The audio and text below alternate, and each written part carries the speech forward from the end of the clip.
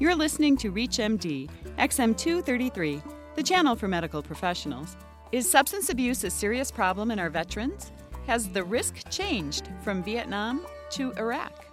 Welcome to the Clinicians Roundtable. I am Dr. Leslie Lunt, author of You Can Think Like a Psychiatrist, your host, and with me today is Dr. Harry Croft. Dr. Croft is a psychiatrist in San Antonio and recipient of the United States Army Meritorious Service Medal. Among his many accomplishments, Dr. Croft has been named Physician Broadcaster of the Year by the National Association of Physician Broadcasters. Welcome. Thank you. Dr. Croft, please tell us about substance abuse in our veterans. Let me start with the Vietnam veterans. One of the ways you can cope with a situation which is almost impossible to cope with. In Vietnam, the war took place in the jungle. There were snipers who came out of nowhere. There were mines on the ground. There were atrocities performed by the enemy. Your life was never certain, and so you were always on edge. Now, how does one cope with that? Well, you can numb out. That's one of the ways you can. Or you can use substances to help you numb out. And many of the Vietnam veterans, when they were soldiers, would use either alcohol or marijuana or heroin, which was smokable. Then in the United States, heroin is so heavily cut by substances that you can't afford to smoke it because too much of it goes away, so it's shot up or snorted. But in Vietnam, it was smoked, and it was smoked to help the veterans numb out. Now they get home, having participated in a very unpopular war, and were treated poorly by the folks that came out. I want to digress just a second. I've heard from veterans who told me, Doc, it wasn't just me.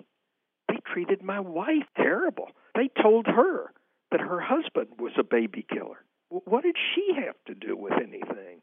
I also heard from vets, doctor, I couldn't get a job when I came home. I got a job until the last question. What was the last question? You weren't numb, were you? And the minute I said yes, there was no job. This is a bit of trivia. When the Vietnam vets came out, they were given preference in 3 job areas. One was law enforcement. The second was civil service. And I wonder if any of the listeners can guess what the third area was. It'll make sense when I tell you. It was the post office. The post office is loaded with Vietnam-era vets with PTSD. What's one of the symptoms of PTSD? Increased arousal, so they jump to the sky when loud noises happen.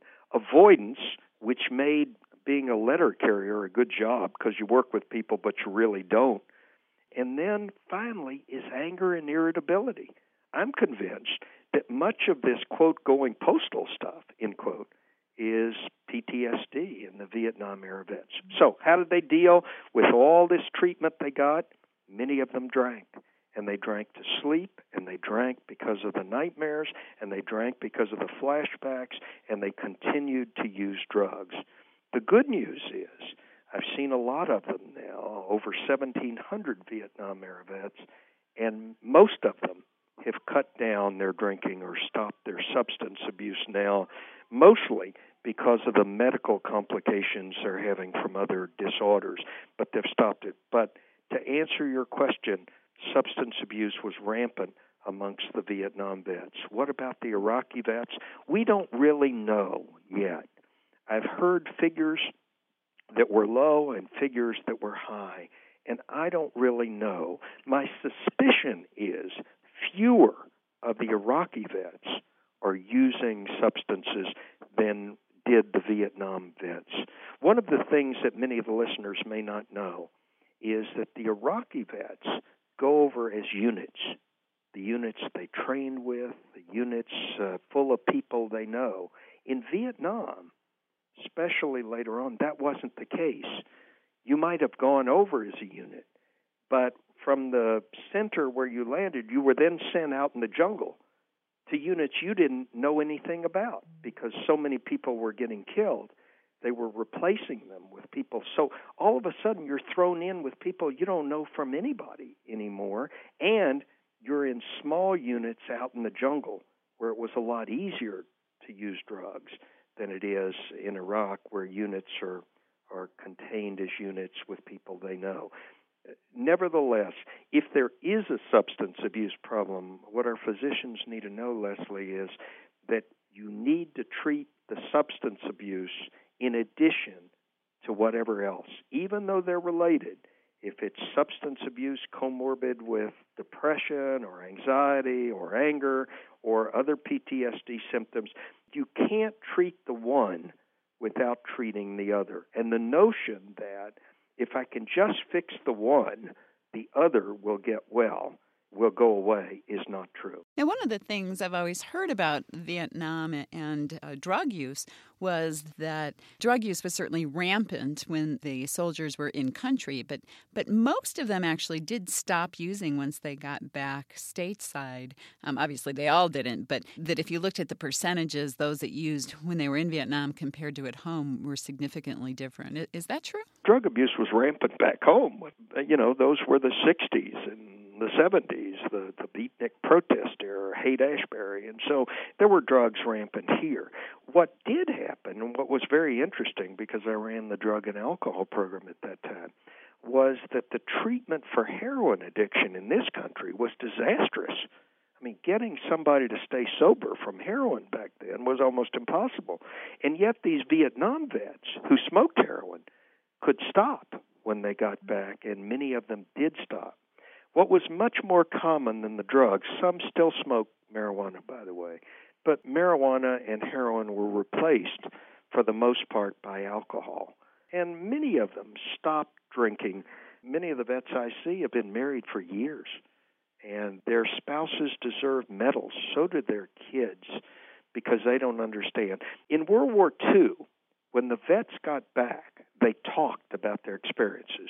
They joined the Legion, VFW, DAV, and they schmoozed and they talked and they bragged and they boasted, and their units kept getting together years later. Some of them still get together 50 years later now. The Vietnam vets didn't talk to anybody. They didn't talk to their spouse. They didn't talk to anybody unless it was another vet. So many of them, although they all have the same symptoms, most of them had no clue that everybody else had the same symptoms they did. They thought, I don't know why I do this. I just do it. If you've just joined us, you're listening to ReachMD XM233, the channel for medical professionals. I'm Dr. Leslie Lundt, your host, and with me today is San Antonio psychiatrist Dr. Harry Croft. We are discussing substance abuse in our veterans. Now, Harry, I've heard as well that Iraq is certainly a different situation than, say, Afghanistan, where in Afghanistan, heroin, which they call the poppy, is everywhere, both in the civilian population, the Afghani population, and in our soldiers over there. Is this similar to the Vietnam era heroin use? Fortunately, it's not, because the military itself has changed. One of the differences between Vietnam and Iraq is that in Vietnam, many of the service people were drafted. They were not enlisted. They were drafted. And we lost, as you know, 57,000 troops in Vietnam, and hundreds of thousands of others came back wounded and hurt. So that in Vietnam, the troops were very young. Now, troops are always young in wars, but in Vietnam, the non-commissioned officers and officers were young too. Officers became officers because they had a year of college. NCOs became sergeants because the sergeant got killed yesterday or got hurt and got transferred out. And so many of the supervisory personnel were young and inexperienced, and frankly, after a while, didn't care very much. So are they going to report somebody in their platoon that's smoking dope? Probably not, because probably they smoked it too. In today's Army, our supervisory people, our NCOs and our officers, are much better trained. This is a volunteer Army, and I don't think they put up with people using as much drugs as they did in Vietnam. I may be wrong about that. We don't know for sure, but I suspect most of the drug abuse occurs when they get back. Well, it certainly makes sense. And you bring up an excellent point of just the enlisted versus draft and how that would change really the whole psyche of the troops. Yes, it does. Most of the troops I talk to, Leslie, are proud of what they're doing in Iraq.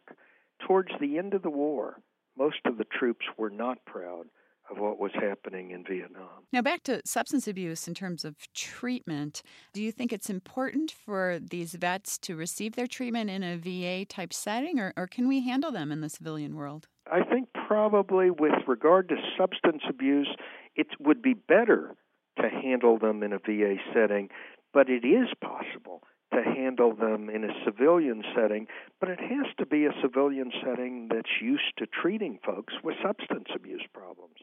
Substance abuse can be treated without really initially looking at the underlying cause. So you think the tendency maybe among people who aren't used to treating this is to say, okay, well, they're just self-medicating depression or anxiety, and if we treated that, we don't have to think about the substance abuse. That's right.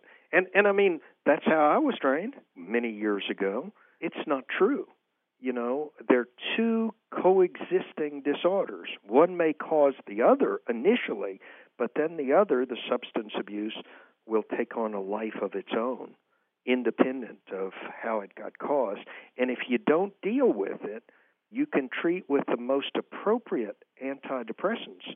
But if the person continues to drink, chances are they're not going to get well at the same rate that they would if they were not using. And certainly if you think about alcohol in this population, these guys are in their middle to late 50s and 60s now, that's really a critical time in the career of an alcoholic, that they begin to have significant physical problems with liver and such. So I would assume that more and more family practice, internal medicine, even subspecialist GI kinds of docs are now seeing these patients. And, you know, I mean, frankly, there just aren't enough VA or DOD physicians and mental health professionals to see all of the people coming from Vietnam and coming from Iraq. And so, by default, many of them will have to be treated. Well, I want to thank our guest today, Dr. Harry Croft. We have been discussing substance abuse in our veterans. I am Dr. Leslie Lunt. You've been listening to the Clinicians Roundtable on ReachMD XM233. The channel for medical professionals. For comments and questions, please send your emails to xm@reachmd.com. Thank you for listening.